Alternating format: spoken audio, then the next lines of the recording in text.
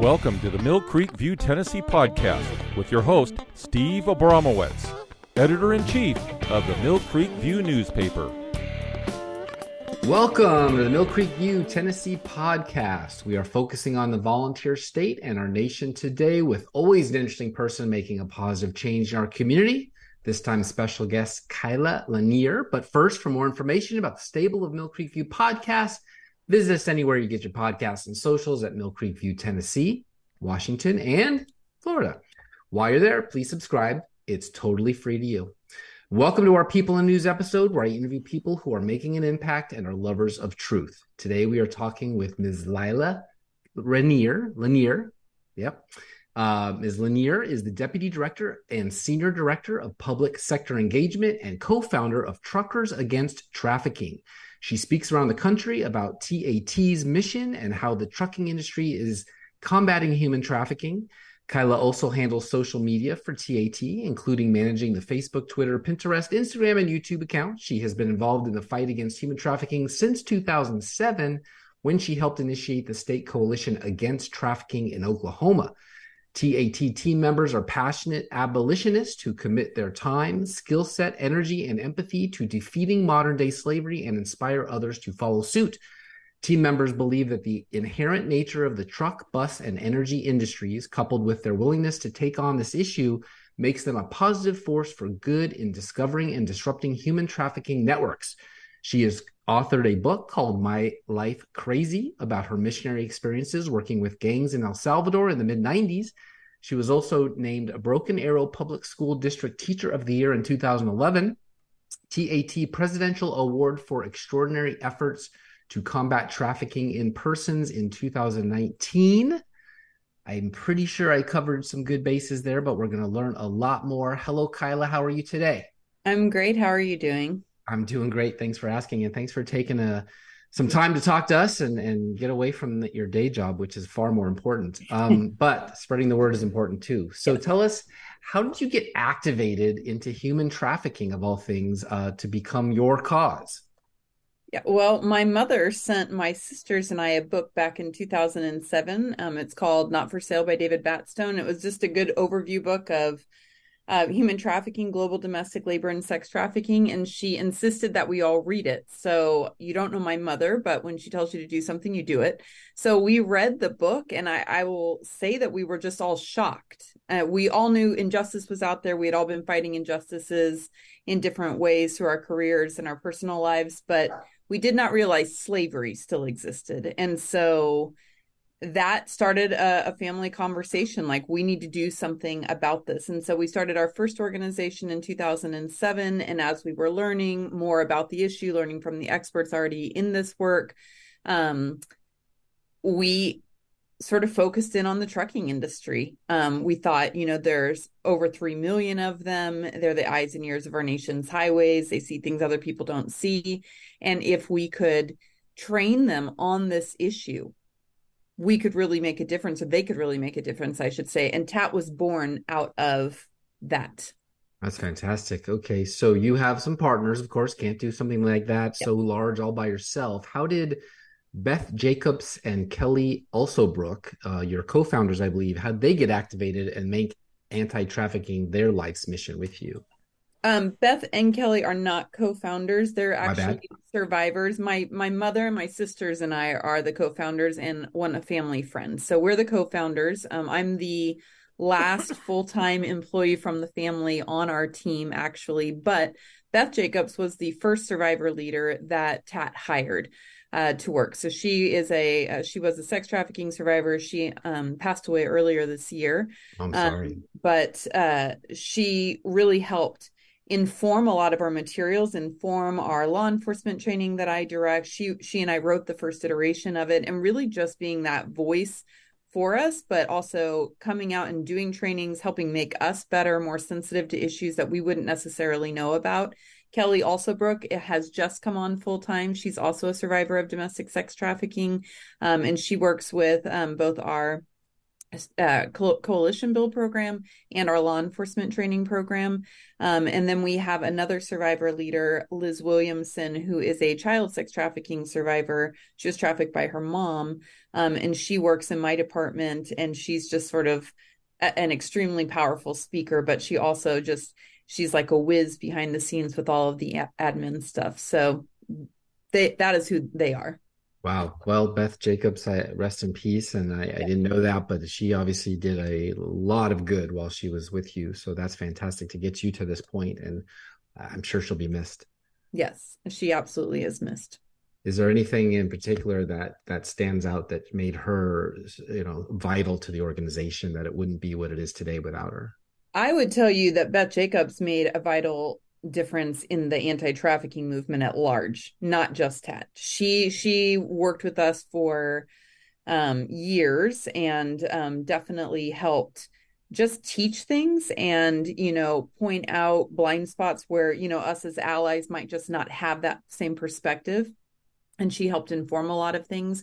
But what I would tell you is Beth Jacobs' passion was vacating records, because so many people in prostitution are arrested for the crime of prostitution. They're arrested for these concurrent crimes that tend to go with that life, whether that's drunk and disorderly because, they're numbing out the trauma that's happened to them, theft because their traffickers make them rob as part of, earning that quota. There's a lot of these things. And she's like, she was trafficked for 6 years, but she had this criminal record that was impacting her until the day she died, right? And so it's like, why should something that she was a victim of have such an effect? And so she dedicated her life to passing legislation and advocating for legislation that would vacate the criminal records of trafficking victims. And she worked tirelessly with a number of organizations fighting this. Cool.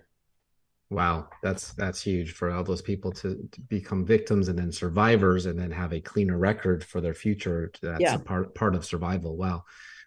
Well, you have some comrades out there in this fight, of course. Tim Tebow said recently that most Americans don't know the magnitude of what's going on right in their own backyard.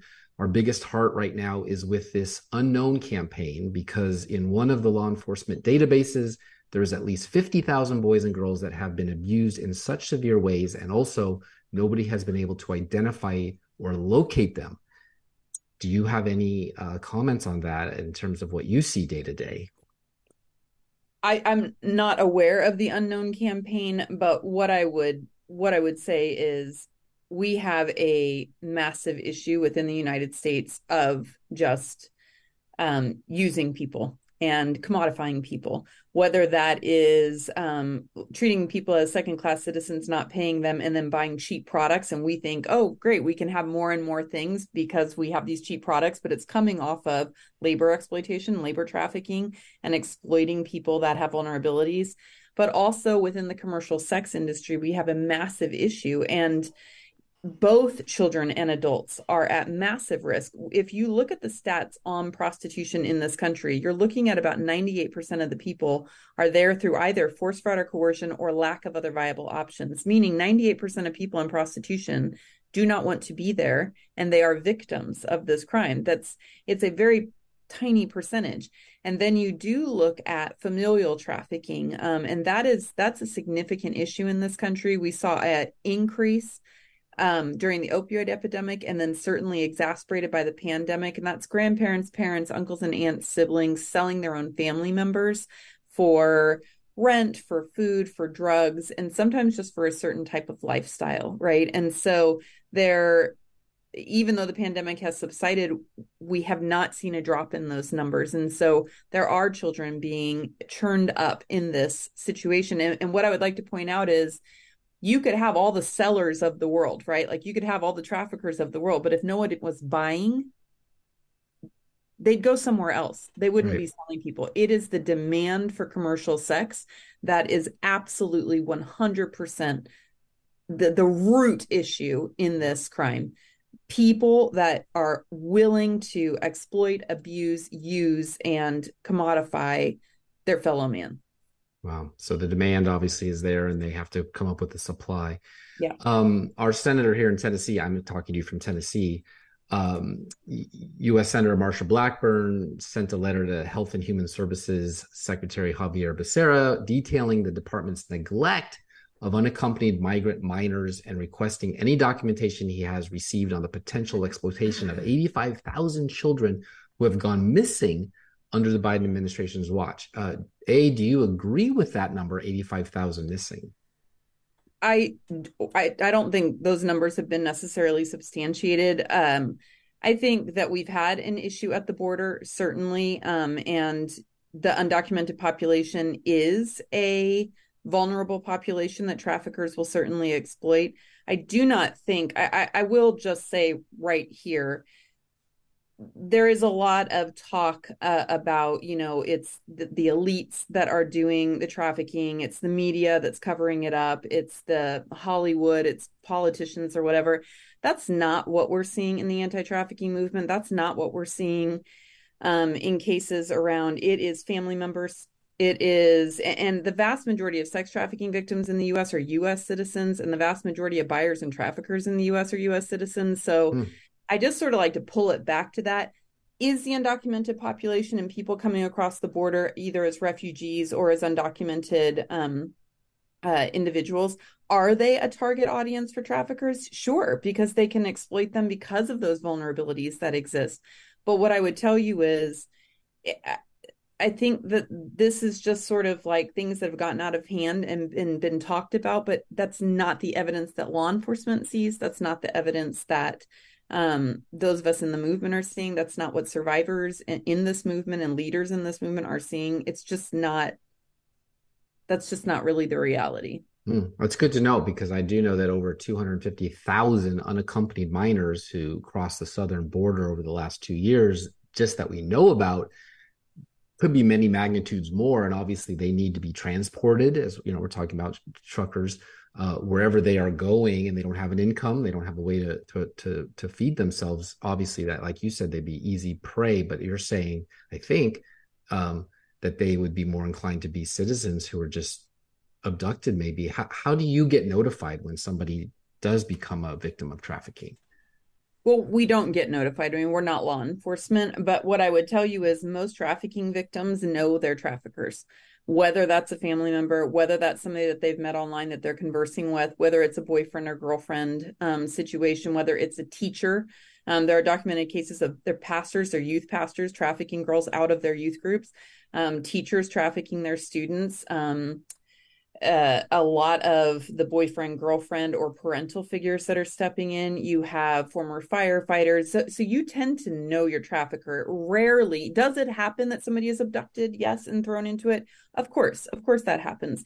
The worst kinds of things that you hear about, all of those can happen. But if you're looking at the general populace of trafficking victims, they know their trafficker.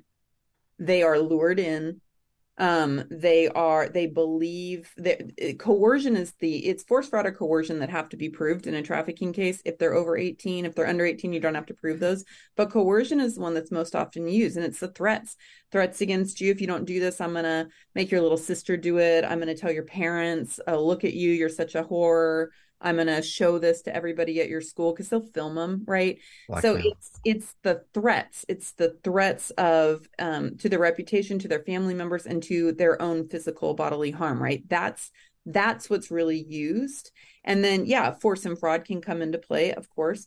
But what I would tell you is coercion is the one that is most often used either on its own or in conjunction with one or both of the other two. So you're looking at in the US, a heavy US population, mostly that know their traffickers, a lot of adults, because traffickers have figured out that they're going to get a way worse sentence if they get caught with a minor that they're trafficking. So they'll wait till they're 18. And then people, what do we do in this country? Our concern is mostly for the kids instead of that 18-year-old. And I'm sorry, at 18, you're pretty not fully wise, right? Yeah, I mean, sure. Our 18 and 19-year-olds get into a lot of stuff all the time, right? But there's a cutoff for a lot of sympathy. So what I would tell you is there are just a ton of trafficking victims that exist that probably don't appear to be victims from the outside looking in, but they are absolutely victims of this crime. Interesting, because you think, well, what do you think? Do you think movies like the new one, Sound of Freedom, that's sort of the blockbuster darling of the summer, really bring awareness to the issue and can help affect change, or are they just for-profit enterprises really not focusing the attention on the right story? Because that was children in Latin America. That wasn't Yeah. necessarily what you're talking about, which is 18-year-olds on the streets of Seattle and Tennessee. Right. And that's where I think the issue comes in with that film. Sound of Freedom, they are focused on child sex trafficking in foreign countries. That's what the movie's about. And that is happening, obviously. That's one way that it's happening in these types of brothels, with very young children being exploited that way. Of course, yes, that happens. I think for the populace that's their only exposure to human trafficking, right? Then there's sort of this conflation of the issue with how it presents here in this country. And so I know that we have been inundated with people thinking it's a certain way, because they watched the movie. And really it's sort of that re-education, but also saying, great, I'm glad that you have this passion. I'm glad that you want to do something about it. And we're directing them to direct service providers in their own states, right? Like that they can provide, hey, this group is actually working with survivors. They have ongoing needs that the survivors are going to have. And so you can supply those types of things. Your church group can get involved and do these things that are wildly needed and definitely appreciated. So that's where we're trying to focus that attention. But what I would say is, I think movies, you have to always take a Hollywood movie with a bit of a grain of salt because they have to make it entertaining, right? What I would tell you is the vast majority of victims will present as criminals. I mean, I train cops all around this country and in Canada, and I always tell them, they're going to be coming at you looking more like a criminal than a victim. You've got to look past that because that's still a victim. What you're dealing with is the trauma. And I think that movies can set up that we're only looking for a very specific type of victim, that perfect little innocent child victim, and we are missing 90% of trafficking victims in this country because of it. And I don't ever want that to happen, because when I think of my friend Beth, she was trafficked from 16 to 22, right?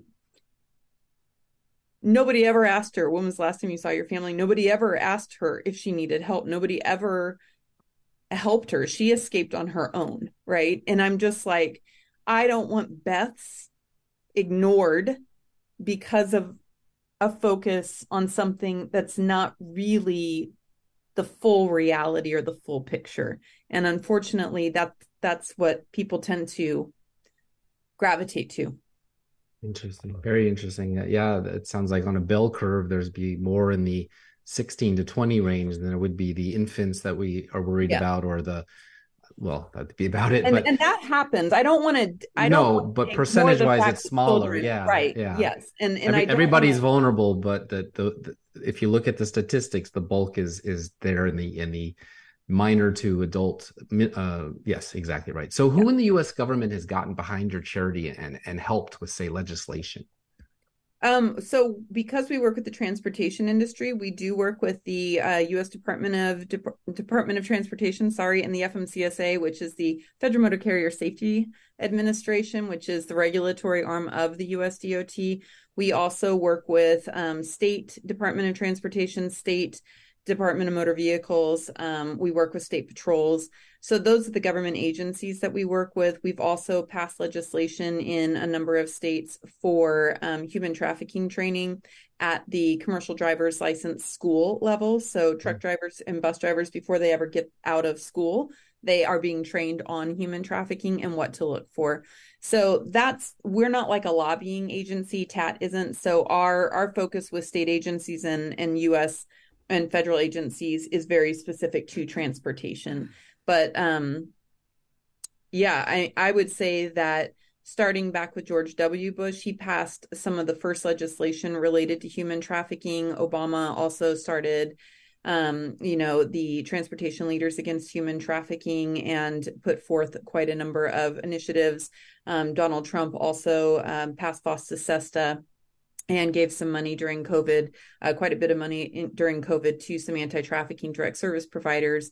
And then you have Biden that has also reignited the Department of Transportation's Human Trafficking Advisory Committee. And so I think since George W. Bush, every presidential administration has done something to further the cause to combat human trafficking.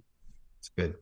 Here in Tennessee, we just finished today a special session, total mess, but an annual child trafficking report was requested of the TBI, the Tennessee Bureau of Investigation, every December 1st. I think we already know there is a problem in all 95 counties, or at least we have on this show. Most people don't know that, but the numbers keep rising. What do you make of state laws being looked at or passed this year that have teeth, not just Tennessee, but all over? And then I've got two specific states I want to ask about. I think that the legislation that has teeth that I really am liking, at least the initial conversations and the trends, are making buying commercial sex a felony across the board. You start to do that, you're going to put an end to demand. It's a misdemeanor. So even those agencies that are going after and doing reverse stings, or AKA John stings, right, where they're going after the buyer, they're frustrated because they know that it's the demand that's the issue, but then because it's only a misdemeanor on the books, it's just like a slap on the wrist and they can go home, right? So by making buying commercial sex a felony, and there's several states looking at that is where we're going to start to put a crimp in this crime, and that is where all focus needs to be. So I think that that's probably the best one right now.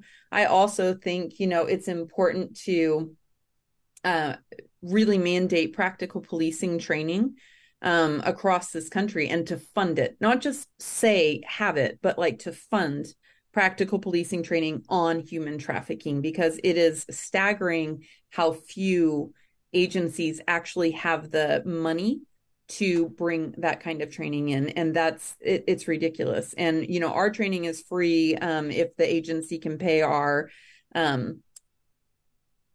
airfare and hotel, like that's all we charge. Just like help us get there and we'll do the training.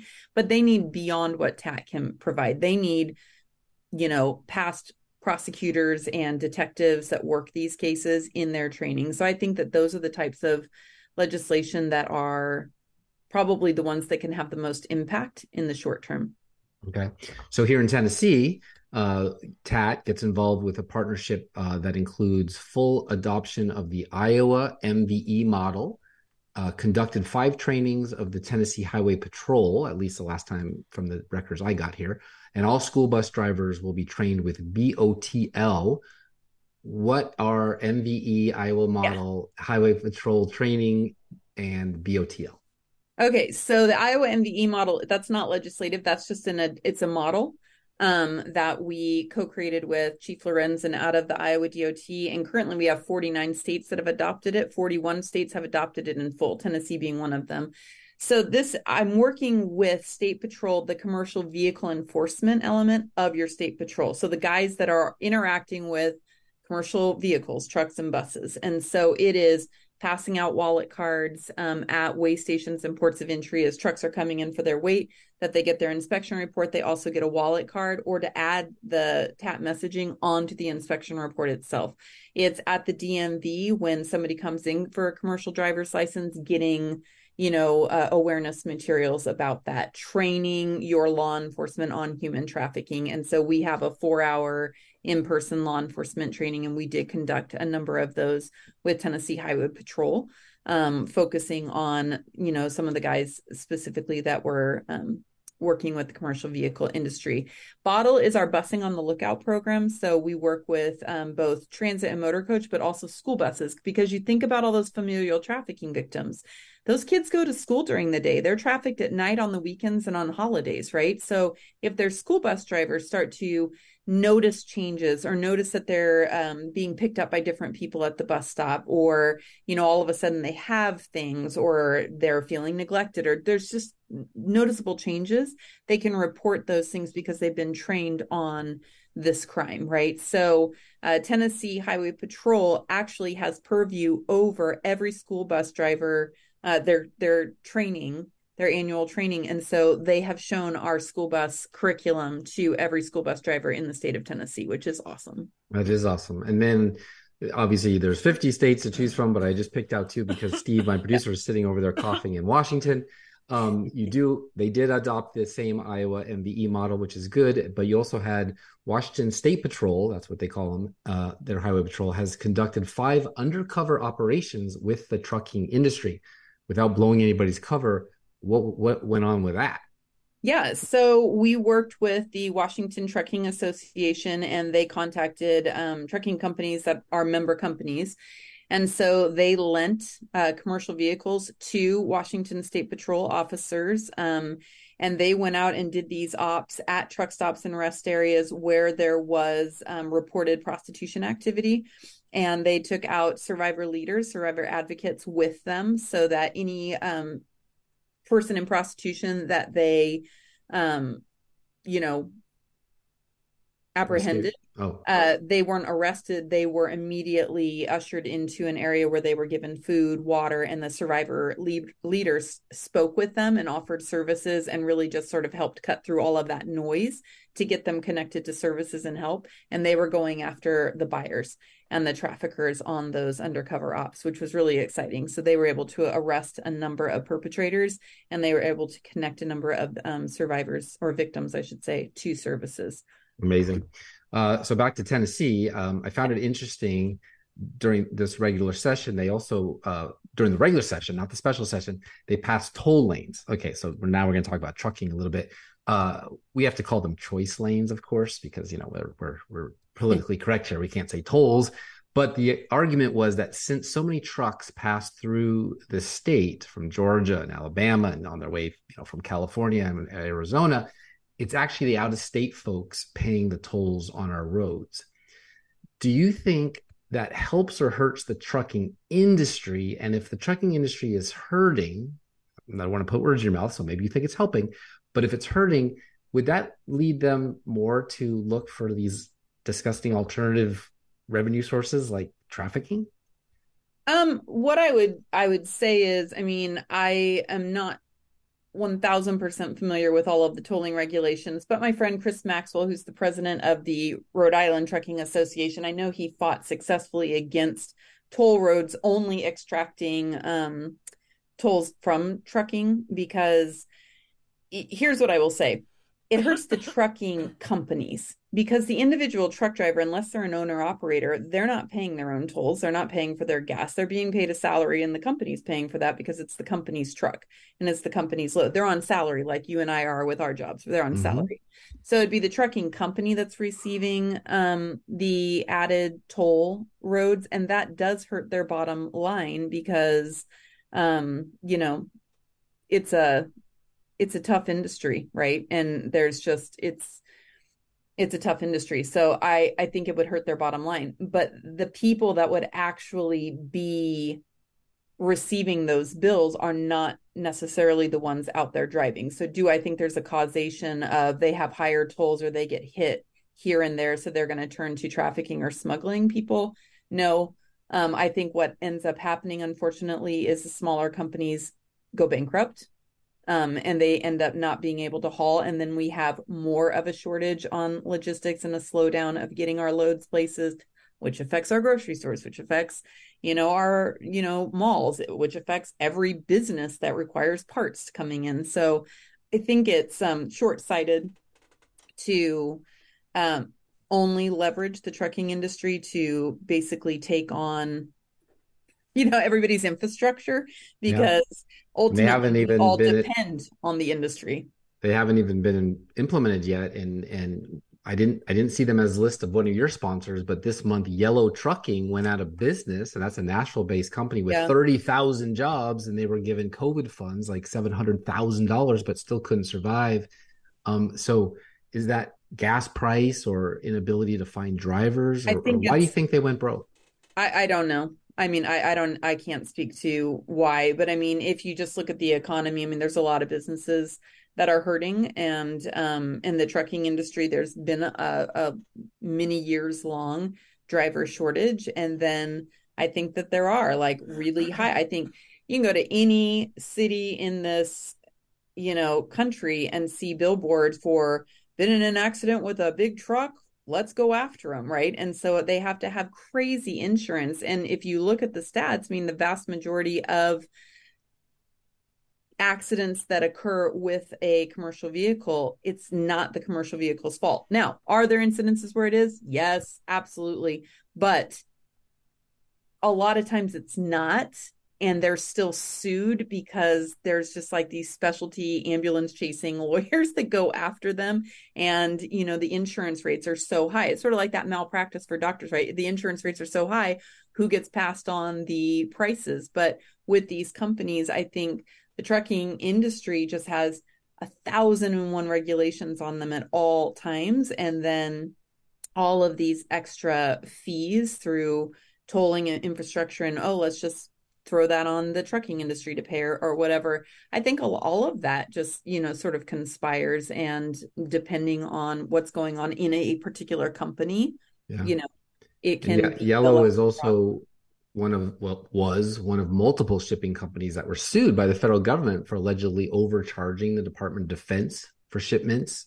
It was said knowingly overcharging the government is an affront to American taxpayers, and the Department of Justice will seek to ensure that those who engage in such misconduct are held accountable.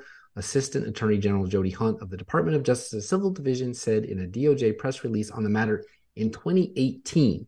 So the prices you're talking about that have been just piled on top and on top and on top probably made Yellow's bankruptcy pretty inevitable. Yeah, you'd have to have somebody from Yellow on, because like I work for TAT.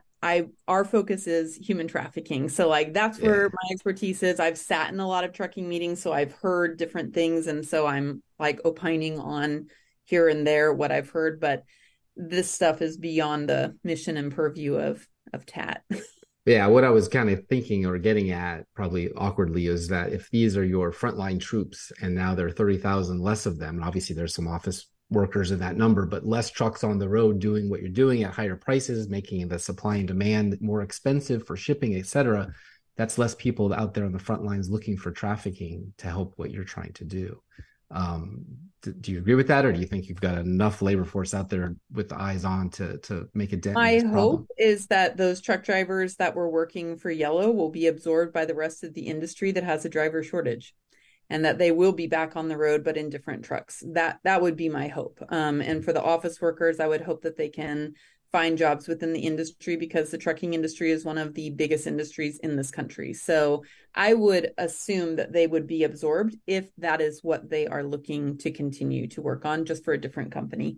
And I would assume that those Yellow's trucks and all of their assets will probably be bought by other companies that are just going to expand, that are in a healthier fiscal position. And hopefully the drivers as well. That would make things light. I mean, like I said, there's a driver shortage. So right. I am sure those drivers will have plenty of job offers if that is what they choose to stay in. Good. And then NAFTA, which happened in the 90s, which opened the borders for goods and services, loosened that up. Do you think that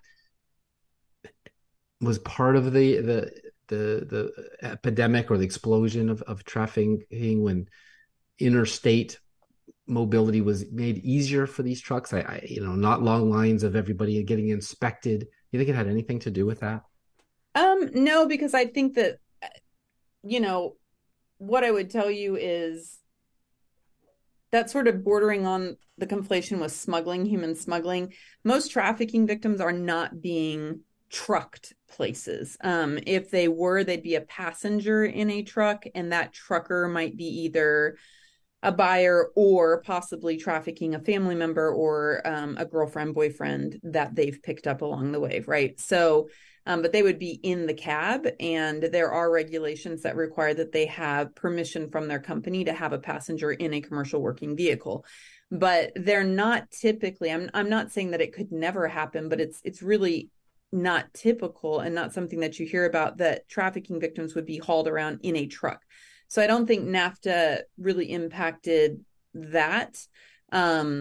What I would say is we are operating in Canada, and we also have a group of partners in Mexico that we work with And they have replicated our model. It's called Guardianes del Asfalto, or Guardians of the Asphalt. And so we, knowing that NAFTA exists, we want to train truckers all across North America and really close those loopholes across borders to traffickers that would seek to exploit, you know, international lines. But again, it's really just, and on all of our wallet cards, we have the Canadian, the Mexican, and the US national hotline. So we are absolutely saying, no matter where you are, we want you to report it if you see it. And that's why we're working with these hotlines and with the industries in these countries.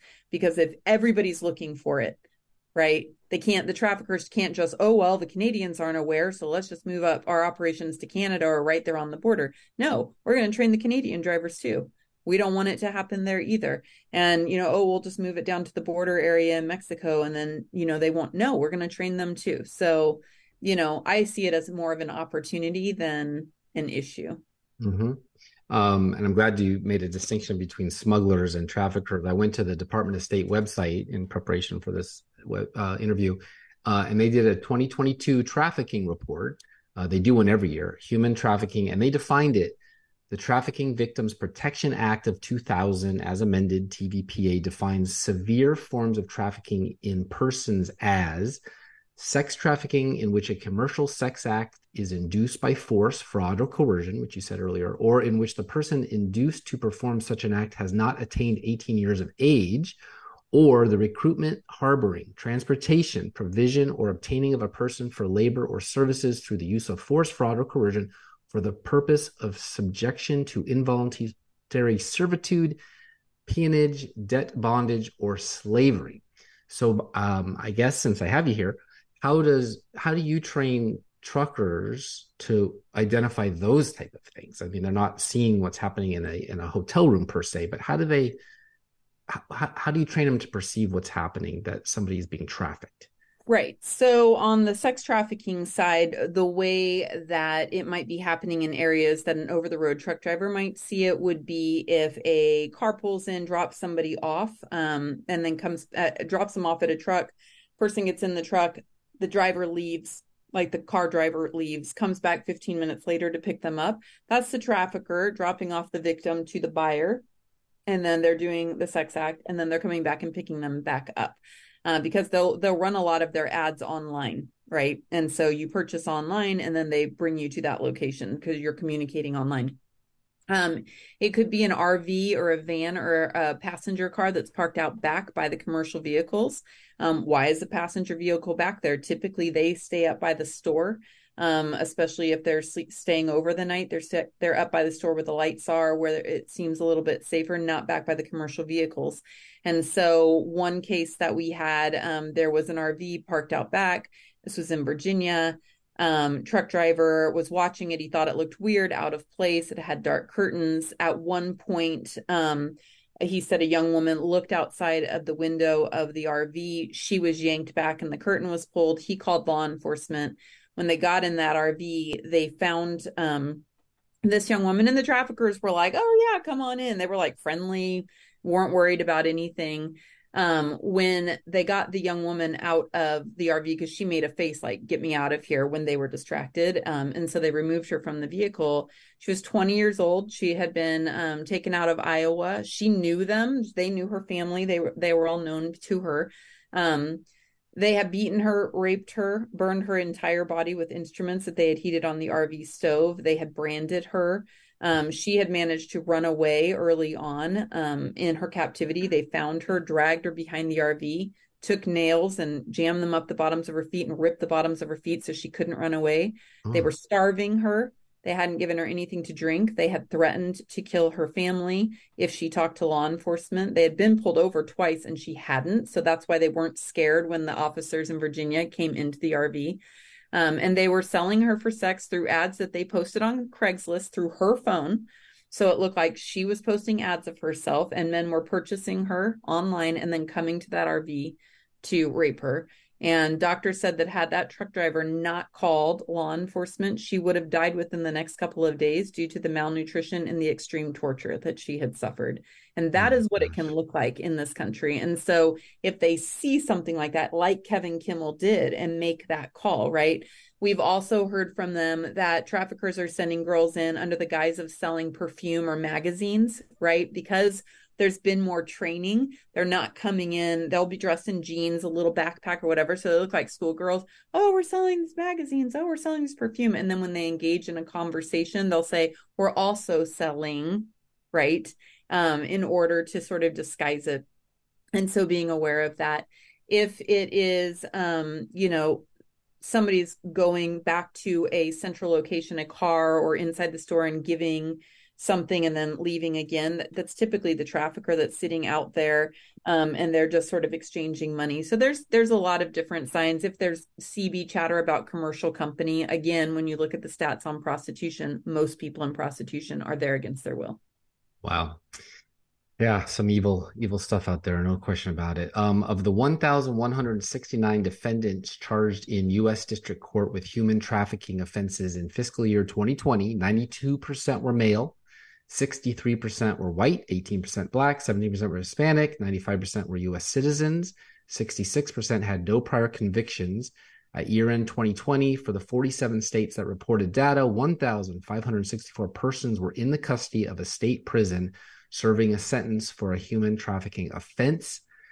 19.5% of truckers are women, and 80.5% of truckers are men. White men, 55.6%, Hispanic or Latino, 18%, Black or African American, 13.7%. Since 2010, whites are down 10% from 65 to 55, as I said, and Hispanics are up 4 from 14 to 18% since 2010. 11 years for that math. Blacks have stayed consistent in the 13%. Do you think from your experiences that demographics in any way, shape, or form on the road help your effort? I mean, is this a white male hero type of scenario or anything to glean from that?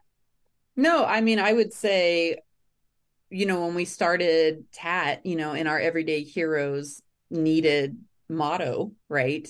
It was really tapping into, because most drivers are male, really tapping into what I think is inherently in most men, which is a protector, right? It is somebody that will stand up for someone that is being hurt and abused, that will defend someone who is powerless and vulnerable. And that is what we are going after. So while I absolutely love women drivers and 100% train them, we love to activate them. We want them to call just as much.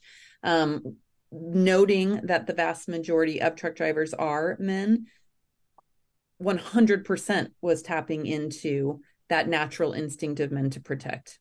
And all of that came from the National Trafficking Hotline. And the White House says over 99% of trafficked individuals trapped in forced sexual exploitation are, as you say, women.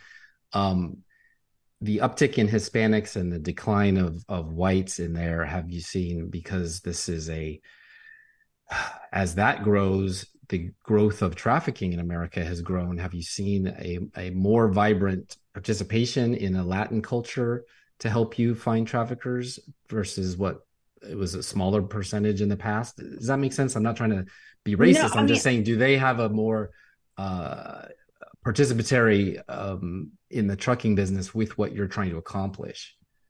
What I would say is, I think because of the driver shortage, there's been an active recruitment in minority groups, more active recruitment in minority groups.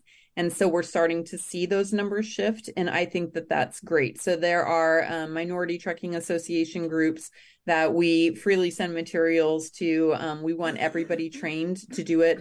But I would say across race, across ethnicity, across,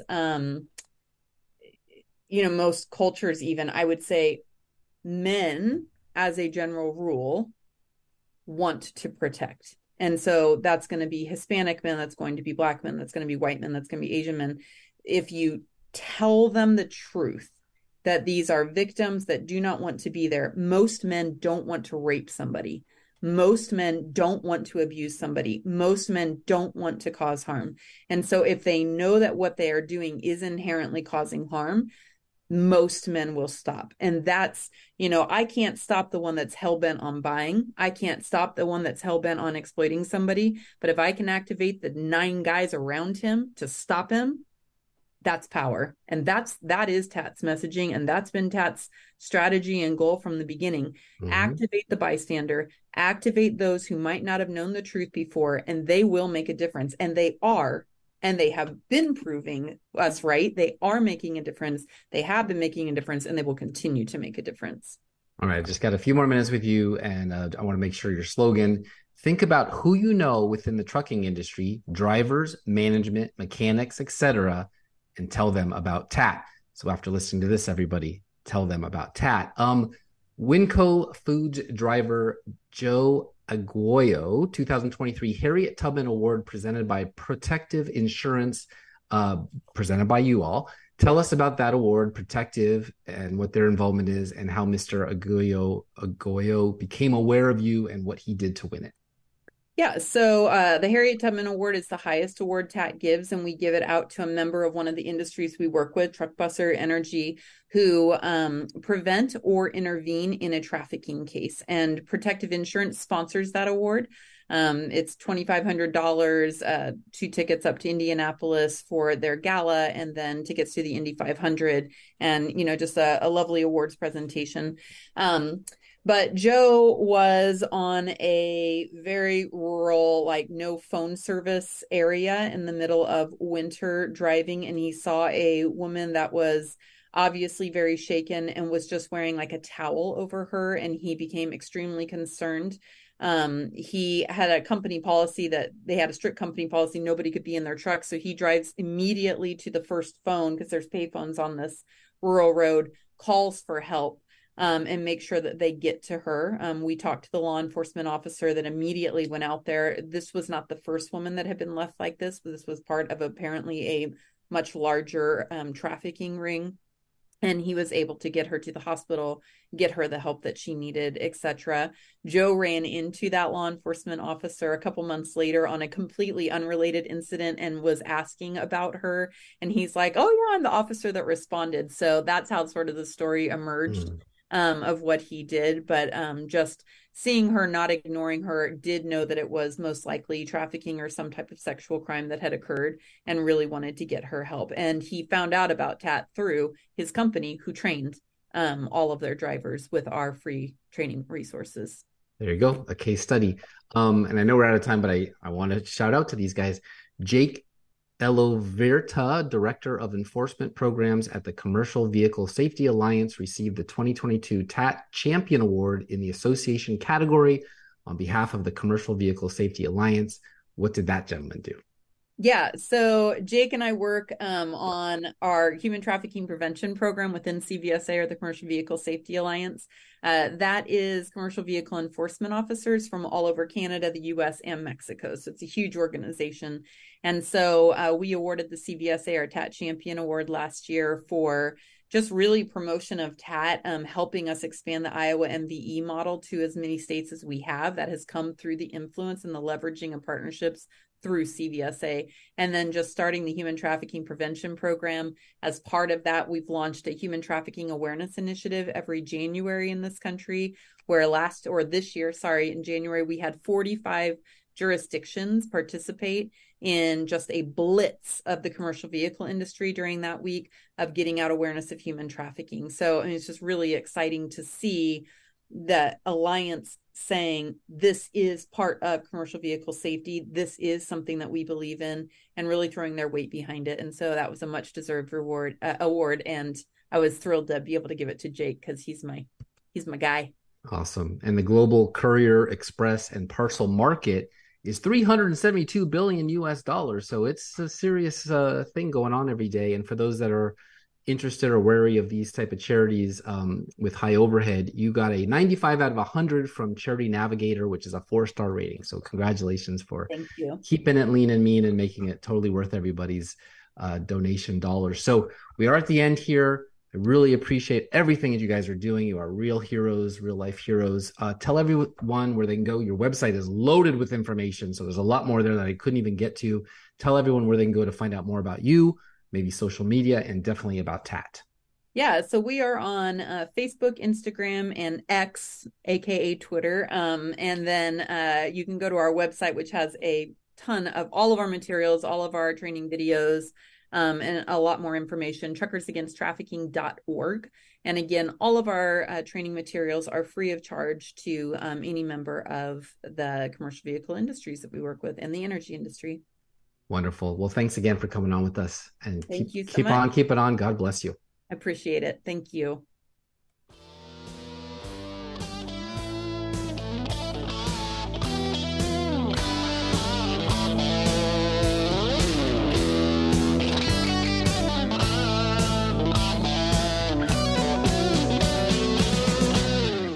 If you're like me and sick of the woke, unfunny content coming out of Hollywood these days and looking for something new and exciting, I found the website for you, movienight.com. The folks at movienight.com, that's movienight, one word, .com, has the first universal loyalty program that offers businesses like yours the opportunity to attract customers with their exclusive lineup of world-class titles. Titles like Daddy-Daughter Trip with Rob Schneider, Triumph with Terrence Howard, and Nefarious, last year's blockbuster hit. Movie Night was founded to positively impact society through media. Check it out at movienight.com and enjoy the show. I don't understand how you ever did without me. I don't understand how I bring you down to your knees. Welcome to the Steve and Steve segment of our show where we cover what we just heard. Boy, did we hear a lot. Producer Steve, what did you think of our guest, Kylla Lanier from Oklahoma and Truckers Against Trafficking? What a wonderful organization. And I'm glad she and her family said there's a need. And thank God that he worked through books and people who work through other people who work through other people to start these organizations, and think about the tens of thousands, if not hundreds of thousands, of truckers since the time they started back in 2007 and eventually launched Truckers Against Trafficking, that they've positively affected. And she probably, we don't know how many young ladies, women have been pulled out of that industry because of this organization. And she'll probably know when she gets to the other side that the Lord's going to reveal, look what you did. And all the truckers involved who are calling up and saying, hey, I think there's something going on here. Yeah. And State Patrol or sheriff or somebody shows up. And I am so glad, because that is... Not all heroes wear a cape, as they say. No. So thanks for bringing her on. What a wonderful... Yeah. Well, thanks, Steve. So here we are, end of August. School's back for most, and summer is over. It was a great summer. Lots of new listeners, great guests in July and August. I hope you go back and listen to them if you missed any. The CEO show had some great guests with great business tips you can use in your own business. And, the tide has turned a little bit in some places to clean up their cities. So unlike the Summer of Love 2 years ago, the riots, so their citizens can pursue life, liberty, and the pursuit of happiness, which is what we all care about, without as much fear of getting hurt or worse. Let's start with this story out of my former city, your current city, Seattle. We begin tonight with breaking news in Seattle's Rainier Beach neighborhood. Police are investigating a shooting right now at the Safeway on Rainier Beach Avenue and 52nd Avenue. King 5's Julie Calhoun joins us live from the scene right now. Julie, you spoke to some witnesses who were in the area when the shooting happened. What are they hearing?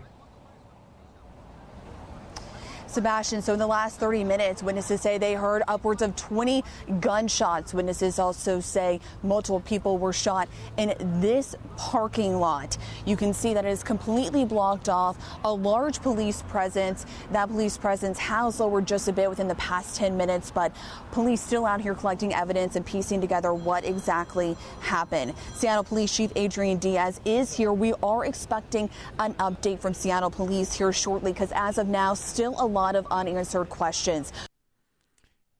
So that grocery store is located at 9200 Rainier Avenue South. Police were asking people to stay out of the area. At Russell B said on Twitter, I was in my yard maybe a mile away and could hear, I'd guess, 30 shots. I stopped counting at 15. I thought it was all from one gun. It sounded like an AK sounds in modern video games, heavy, evenly spaced shots. There is a police shooting range within earshot, and I can hear all kinds of guns being shot there, but I could tell this was much closer. Sad to hear it was from the Safeway and during a charity event. When I was there, I heard it was Safeway, and one I actually know pretty well because I used to be the president of a charity around the corner from that one. Couldn't help but think of that when I read these articles this week. Walgreens in Memphis use classical music for cloud control. Clip number 2, please. With the rise in crime, we've seen businesses take all sorts of measures trying to prevent crime. We've told you about stores putting up special glass, metal pylons to prevent smash and grab burglaries. Well, now some stores are trying a whole new security measure. Yeah. Classical music. This is a stretch, I tell you. Fox 13's Jack Billieu is live at the Walgreens at Union and Pauline tonight. Jack, I don't know that I can hear the music, but it's not supposed to be pleasant, we hear. No, it is not. Now, it's still playing right now, and it plays all day, and it's not for customers to enjoy. It's meant to prevent people from loitering. At first, I didn't know what they were doing, but, now that I hear it, it's kind of annoying. Some customers don't welcome the music. It's played. Some stores are trying a new security measure, classical music. At the Walgreens near Union and Pauline, classic music blasts through the parking lot all day. It is not for customers to enjoy, though. It is to make sure people do not loiter. At first, I didn't know what they were doing. It's kind of annoying. Some customers would prefer not to hear the music. It is played from Skycop camera in the parking lot and is so loud, many feel they could not hold a conversation or even hear themselves think. Well, first of all, I don't like opera or whatever they're playing, Millam said. I don't like that type of music. The store's manager said they started playing the music 3 months ago because there was groups of 10 to 15 people hanging around in the parking lot. The music is intended to make staying there unpleasant, and it has worked so far. Not just Memphis did that. Reno, Nevada, and yes, Hellscape, formerly known as San Francisco, where Nordstrom's just closed after 30 years.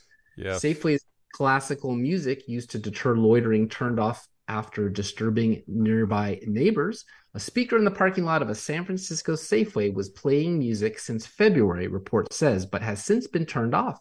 Complaints were pouring in after residents in one San Francisco neighborhood were hearing classical music blaring throughout the night. A speaker in the parking lot of the Safeway on Webster Street near Geary, I used to live not far from there, had been playing music since February, according to the San Francisco Chronicle.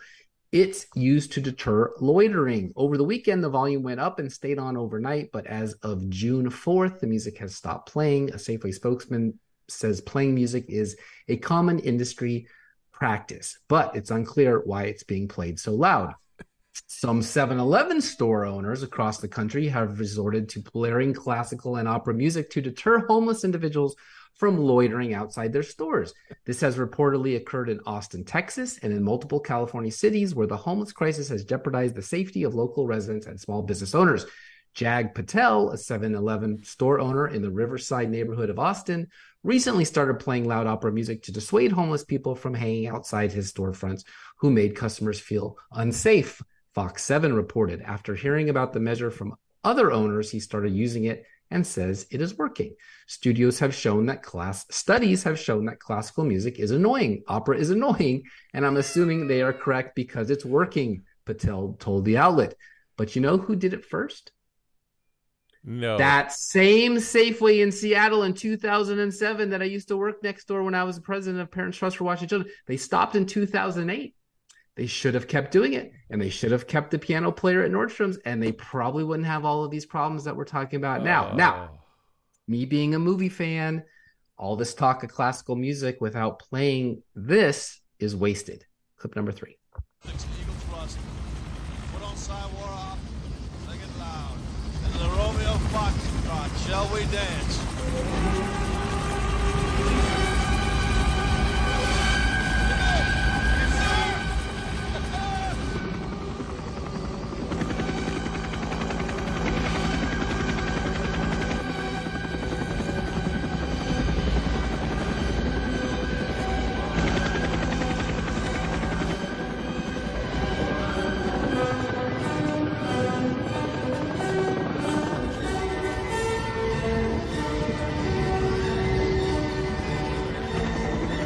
Okay, for those of you that can't see it, which is none of us, that's Wagner, Apocalypse Now. You're an errand boy sent by grocery clerks to collect a bill. Another thing in that neighborhood is Garfield High School. Remember this story? Well, maybe hearing my show calling out what a bad idea cutting funding for school music, even one as pro-underprivileged youth as the Quincy Jones one at Garfield High School, and how music has been proven to increase math scores and reduce violence, believe it or not. To help save a beloved middle school jazz program, Seattle Public Schools turned to one of its Grammy Award-winning former students for help. SPS, which is Seattle Public Shit, contacted Quincy Jones, a Garfield High School graduate and legendary music producer, for a donation after dozens of Washington middle school students, parents, and educators asked the district to save the jazz band from budget cuts. Jones, a 28-time Grammy winner, gave the district $50,000. Thank you, Quincy. Me and my friend, when we got the news, we basically started jumping up and down and screaming. We were so excited, said Owen Hefter, an incoming 7th grader at Washington Middle. Budget cuts are forcing school district administrators to make hard decisions about which classes stay and go, while the jazz band found benefactors. Franklin High School's mock trial class has not. The class is being cut next year. Well, more musicians and less lawyers in the future. Can't be all bad, right? Speaking of musicians, do you know about Oliver Anthony, Steve? No, I do not. All right. Well, he's the young red-headed guy with the red beard, has been a modern-day Bob Dylan protest song, who's unsigned, which is the way to go these days, and made the Hot 100. His song Rich Men North of Richmond became a viral sensation earlier in this month of August. Here, listen to this, clip number 4. I don't. I remember back in June, I played here for about 20 people, and country singer Oliver Anthony has quickly become a music sensation. He performed live in front of a massive crowd as his song Richmond North of Richmond continues to top charts. These rich men north of Richmond, Lord knows they all just want to have total control. Anthony sang for a crowd filling 25 acres. That's the beautiful part of this country, though, is even an idiot like me can make something happen. So if I can do it, you can do it. Before he started the show, Anthony encouraged the crowd to sing along with him and shared a passage from the Bible. Psalm 37, 12 through 20. The wicked plot against the righteous and gnash their teeth at them, but the Lord laughs at the wicked, for he knows their day is coming. And the truth is, I really could give a shit less about the iTunes charts. What I care about is connecting with people. What I care about is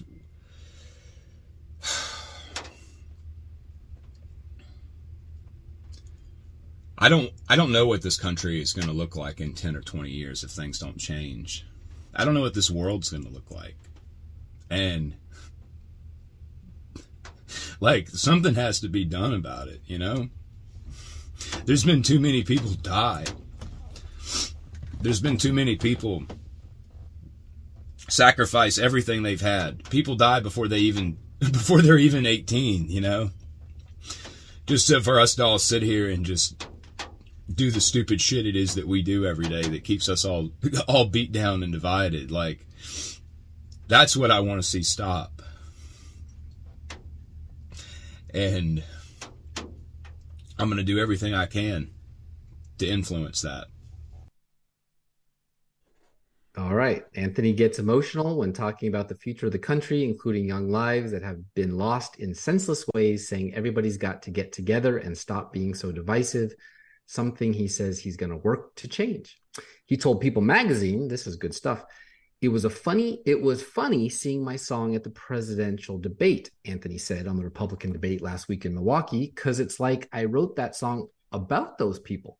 So for them to have to sit there and listen to that cracks me up. But it was funny kind of seeing the response to it. That song has nothing to do with Joe Biden, you know. It's a lot bigger than Joe Biden. That song is written about the people on that stage and a lot more to not just them, but definitely them. So it just proves that the big labels and movie studio era is done. And the time of the unsigned little guy doing it independently has arrived. Remember, Jason Aldean's PR firm canceled him after 20 years over a tweet defending his wife. And John Rich released an album this week, unsigned. That's number one. Before that, on Truth Social, and his song went number one. It's a new day and better music when artists get the gasp, get to be artistic. Yes. Black poverty skyrockets under Joe Biden. What? Clip number 6. But I tell you, if you have a problem figuring out whether you're for me or Trump, and you ain't black. Poor kids are just as bright and just as talented as white kids. It's personal, and I was actually it was hurtful. I would have to ask black voters the question, like, why do the old white men, who have the most racist legislation towards black people, why are they, the top two front runners when it comes to black support, Joe Biden and Bloomberg? President Trump does not take black people for granted, it says. How do you feel about President Trump? I'm very honored and grateful that he was, signed the First Step Act. The same folks that voted for me voted for President Trump because President Trump made promises to the voters and he's keeping the promises. So without any question, you look at his legacy, it will be his accomplishments in office, frankly, helping in many, many ways African Americans. I heard President Trump's commitment to the folks who are returning home. I heard. Okay, that's the big Trump promotion. Just the news reports. If economic trends persist, the historical low recorded under the Trump administration may stay in the rearview mirror. The Nation, USA Today notes, has endured a 2-year inflation spike that has eased somewhat, but remains historically high. Just 33% of adults say they approve of his handling of the economy, according to a poll last month from the Associated Press NORC Center for Public Affairs Research. During an event marking 60 years since Dr. Martin Luther King delivered his historic I Have a Dream speech, Maryland Governor Wes Moore, Democrat, the first black governor of that state, said that too many people are working multiple jobs and still living below the poverty line. Democrats and their allies in the mainstream media have spent years accusing Republicans of being racist, yet it's hard to deny that black Americans struggles under the leadership of Democrats. Whether you look at the national poverty rate or within Democratic-run cities, it's hard to see how Democrats can claim to be the party of minorities, Matt Margolis of PJmedia.com said, and never forget, Ronald Reagan had over an 18% voting rate for the black community. If Trump could do that, he'll win. And if CNN or MSNBC didn't tell you, hell has frozen over. Last clip, number 7. Glenn Kessler from the Washington Post had a fact check about Joe Biden from earlier this month, noting that Hunter Biden admitted in court in July that he was in fact paid substantial sums from Chinese companies. Kessler wrote, Hunter Biden reported nearly $2.4 million in income in 2017 and $2.2 million in income in 2018, most of which came from Chinese or Ukrainian interests. But this directly goes against what Joe Biden said in the debate in 2020 with Donald Trump. Take a listen. My son has not made money in terms of this thing about, what are you talking about, China. Once you None of became that vice is president, true. he made a fortune in Ukraine, in China, in Moscow, That is simply and various not other places. true. So it's from two different debates, but, I mean, Trump was right. I mean, he did make a fortune from China, and Joe Biden was wrong. I don't know that he was lying about it. He might not have been told by Hunter, but this blind spot is a problem. It's a problem, because... 1 minute, only 1 minute. Trump was right, Biden was wrong. CNN's Jake Tapper. Mark it down, August 18, 2023. It's getting hot in here.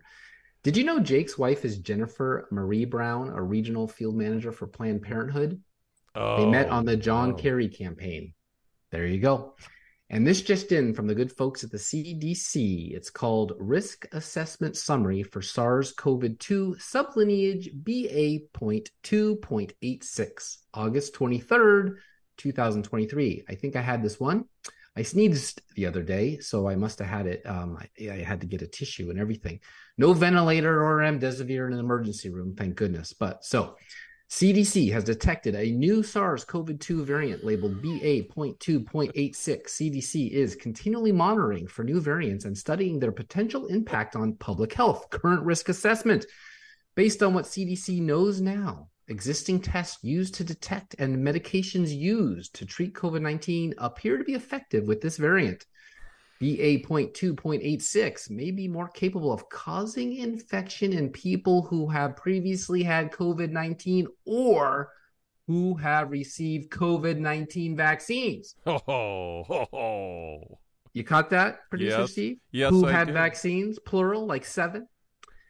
And I'm sure you know the medication Kaiser denied my refill for, and what I had to stockpile from Canada and India, ivermectin, as of August 26th, again, the good scientist at the CDC, rapid increase in ivermectin prescriptions and reports of severe illness associated with use of products containing ivermectin to prevent or treat COVID-19. Ivermectin is a U.S. Food and Drug Administration FDA-approved prescription medication used to treat certain infections caused by internal and external parasites.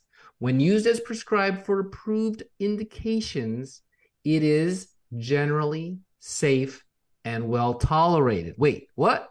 Horse paste? Clip number 8. Pandemic continues. Many have taken steps to help beat the virus by wearing masks and getting vaccinated.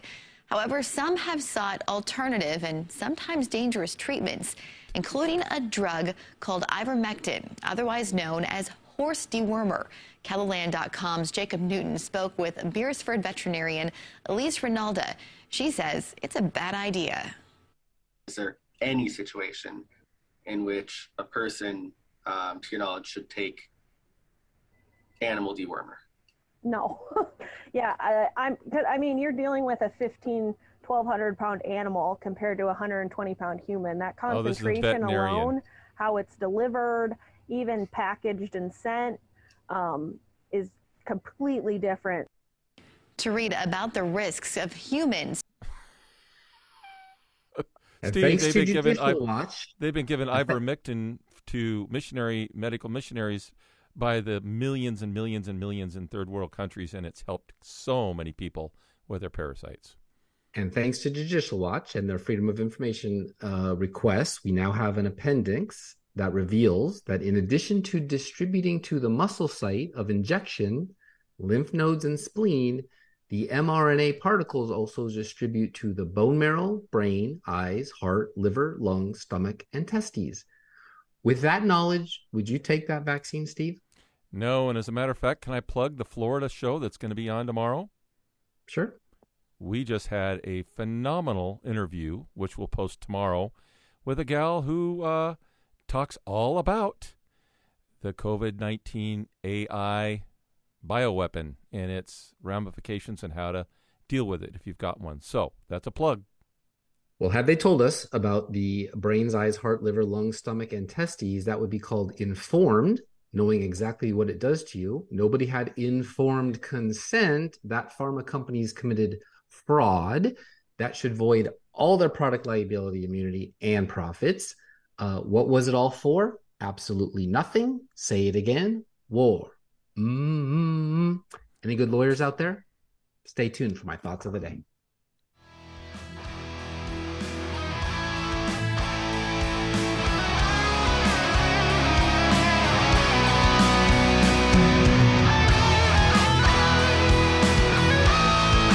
With Columbia, Tennessee-based EnergizedHealth.com, you lose fat fast, simply and naturally without restrictive exercise or cardboard, dry, tasteless food.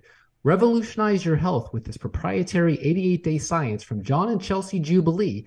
People report getting off medications and reversing ailments. Energy, mental clarity, and alertness go through the roof. Look and feel many years younger and oftentimes unrecognizable. I know. I'm an alumnus and lost 70 pounds of fat with John and Chelsea and wouldn't have energy to do 3 shows a week without it. Hit the link in show notes for your free consultation and discount. Money back guarantee so you have nothing to lose but unhealthy fat. EnergizedHealth.com. Hey, my name is Amy Souza. I am a women's rights activist and workshop leader, and you are listening to the Mill Creek View podcast.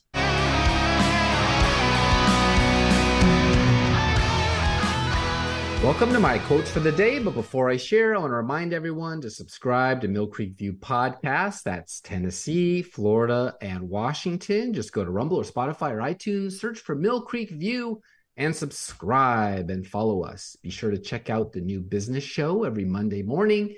at 10 a.m. Eastern. I really hope you like it. Injustice anywhere is a threat to justice everywhere. Martin Luther King Jr., American civil rights leader. Human rights are not a privilege conferred by government. They are every human being's entitlement by virtue of his humanity. Mother Teresa, saint and missionary. Integrity is doing the right thing, even when no one is watching. C.S. Lewis. Tolerance is the virtue of the man without convictions. G.K. Chesterton. That's it for this episode. Hey, producer Steve and I are going on vacation, but never fear. We've got new content coming for you on a regular schedule, including Florida tomorrow, as you heard. So if you missed my CEO special or are new to the show, you'll get a special treat. But be sure to subscribe on your favorite podcast platform so you don't miss a single one. And of course, always available in the library on Podomatic and Spotify and anywhere you get your podcasts. Thank you, Kylla and Truckers Against Trafficking, for doing what all private citizens should do: be vigilant to protect our children and our teens from evil forces now more than ever. Hey, 1977 was a very important year for me. Star Wars came out on the big screen. I was 6, and my grandmother from the old country didn't know what to do with her grandson, so she let me see it. Maybe a bit young, but it was a wonderful experience. Certainly brought joy to a sad time. Saw it 13 more times.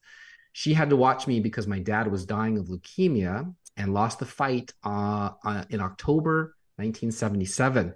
If he was a singer, I'd play something for you instead of this. But 1977 in August, where we are now, was also the year Elvis died. This month, 46 years ago, and 3 months before Dad. So let's go out on this vacation edition with a little King. But before that, Priscilla, his wife, said, it was August 16th, 1977, overcast and dreary, not a typical Southern California day, she wrote in her book, Elvis and Me. When I walked outside, there was a stillness, an unnatural calm in the air that I have not experienced since.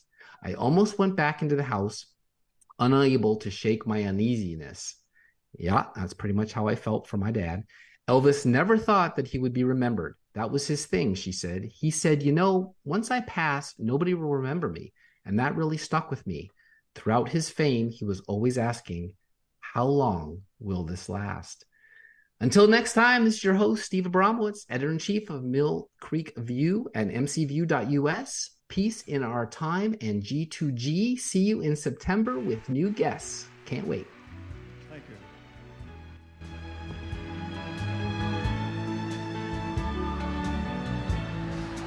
Welcome to my world. Won't you come on in? Miracles, I guess, still happen now and then. Step into my heart, leave your cares behind. Welcome to our world, built with you in mind. Knock and the door shall be open.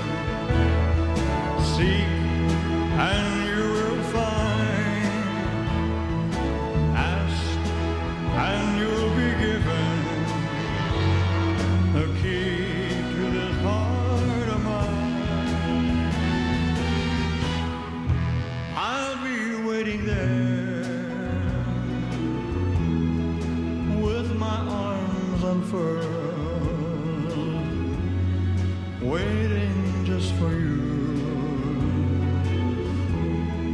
Welcome to my world.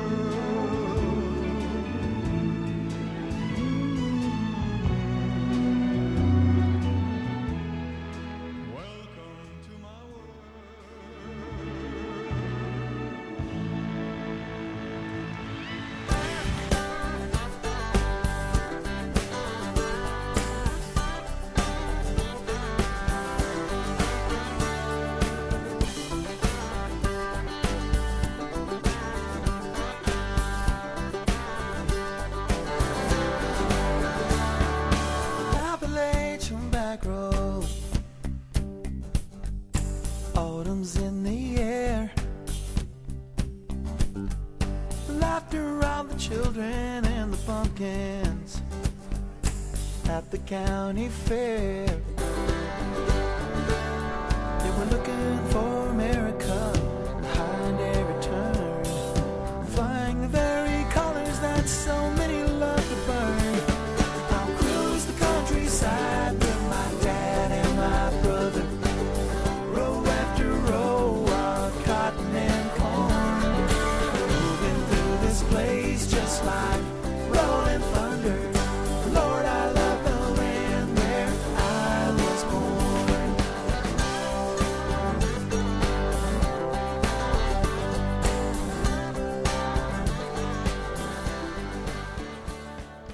Any views or opinions represented on the podcast are personal and belong solely to the creator and do not represent those of people, institutions, or organizations that the creator may or may not be associated with in a professional or personal capacity unless explicitly stated.